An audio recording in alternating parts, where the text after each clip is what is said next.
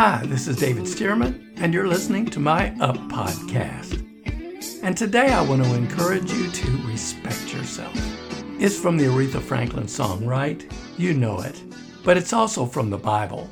Because honestly, the Bible speaks very highly of human beings as being the epitome of God's creation, made in His own image. And part of that image is wrapped up in the dominion He's given us over all the other parts of His creation, as it says in Genesis 1:26 and 27. But the bottom line here is that God thinks an awful lot of us. And if God esteems us, it's only fitting for us to have good self-esteem. T.L. Osborne used to say, "It's right for us to esteem what God esteems and value what He values." So with that in mind, it's only proper for us to value and esteem ourselves. Unfortunately, many of us lose our self-esteem and our individuality in junior high and high school. Don't laugh.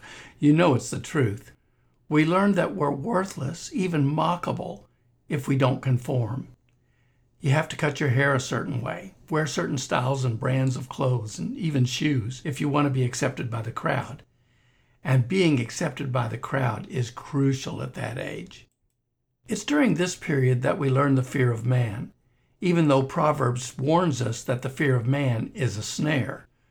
For instance, when I was a teenager, shoes were a big deal. Seriously, isn't that ridiculous? I lived in the Southeast, and there, a certain type and brand of loafer was the thing. Anybody who wasn't a social reject wore them, and no other kind. But then my parents moved us to Southern California, where everybody was wearing Vans. So the other kids laughed at my shoes until I convinced my mom to buy the right kind so I could conform. The fear of man, it's a yucky thing. It robs us of our individuality and self-respect and keeps us from becoming all that we could be. But more about that in a minute. The Bible teaches that you are valuable.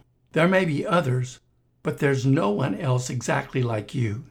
You're an original, and that makes you precious. Jesus said in the parable of the lost coin, suppose a woman has 10 silver coins and loses one.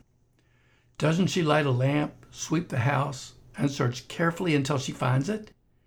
And when she finds it, she calls her friends and neighbors together and says, "Rejoice with me, I found my lost coin." In the same way, I tell you there's rejoicing in the presence of the angels of God over one sinner who repents. Well, the woman rejoices because the coin is valuable, and Jesus rejoices in the presence of the angels because the lost person is valuable. The bottom line here is that you are a treasure in the eyes of the God who made you. In fact, in His eyes, you are awesome, wonderful, and marvelous. Don't believe me? David said exactly that in Psalm 139, starting in verse 13, where he says, praying to the Lord, "You formed my inward parts and wove me together in my mother's womb." And he goes on to say, "I will praise you, for I am fearfully," we'd say awesomely today, "and wonderfully made. Marvelous are your works, and that my soul knows very well." Think about it. David says, I am awesomely and wonderfully made. I'm marvelous. Those are not the words of a man with a lousy self-image. And they're not arrogant words either. No one who has read David's story could accuse him of being conceited.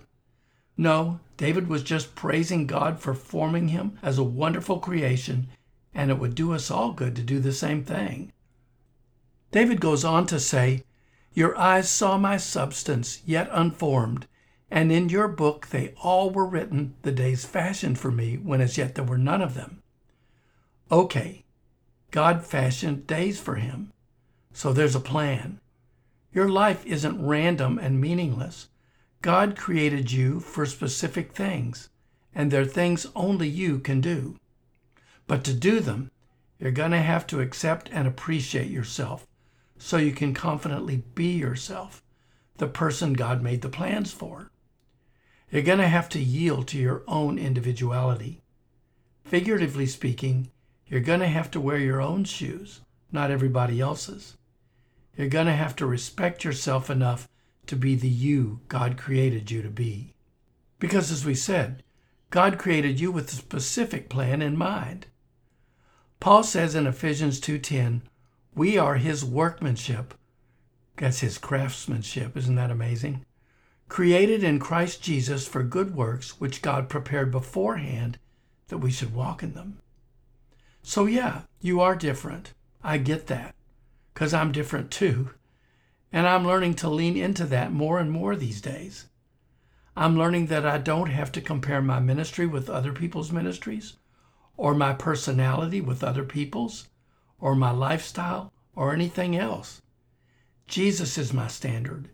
And as long as I'm following him, I'm going the right way. I'm okay just the way I am. And you're okay too, just the way you are, even if you are a little different. So be bold. Believe in yourself. Put on your own shoes and walk out that plan. Because nobody else on earth can be you or do what you're made to do in just the way you're made to do it. So please, like yourself and be yourself, because God wants that for you. In fact, he needs that to fulfill his specific plan for your life and the lives of those around you. So yeah, do as Aretha said, respect yourself. Stand tall in the fact that you are a magnificent creation of God with a divine destiny.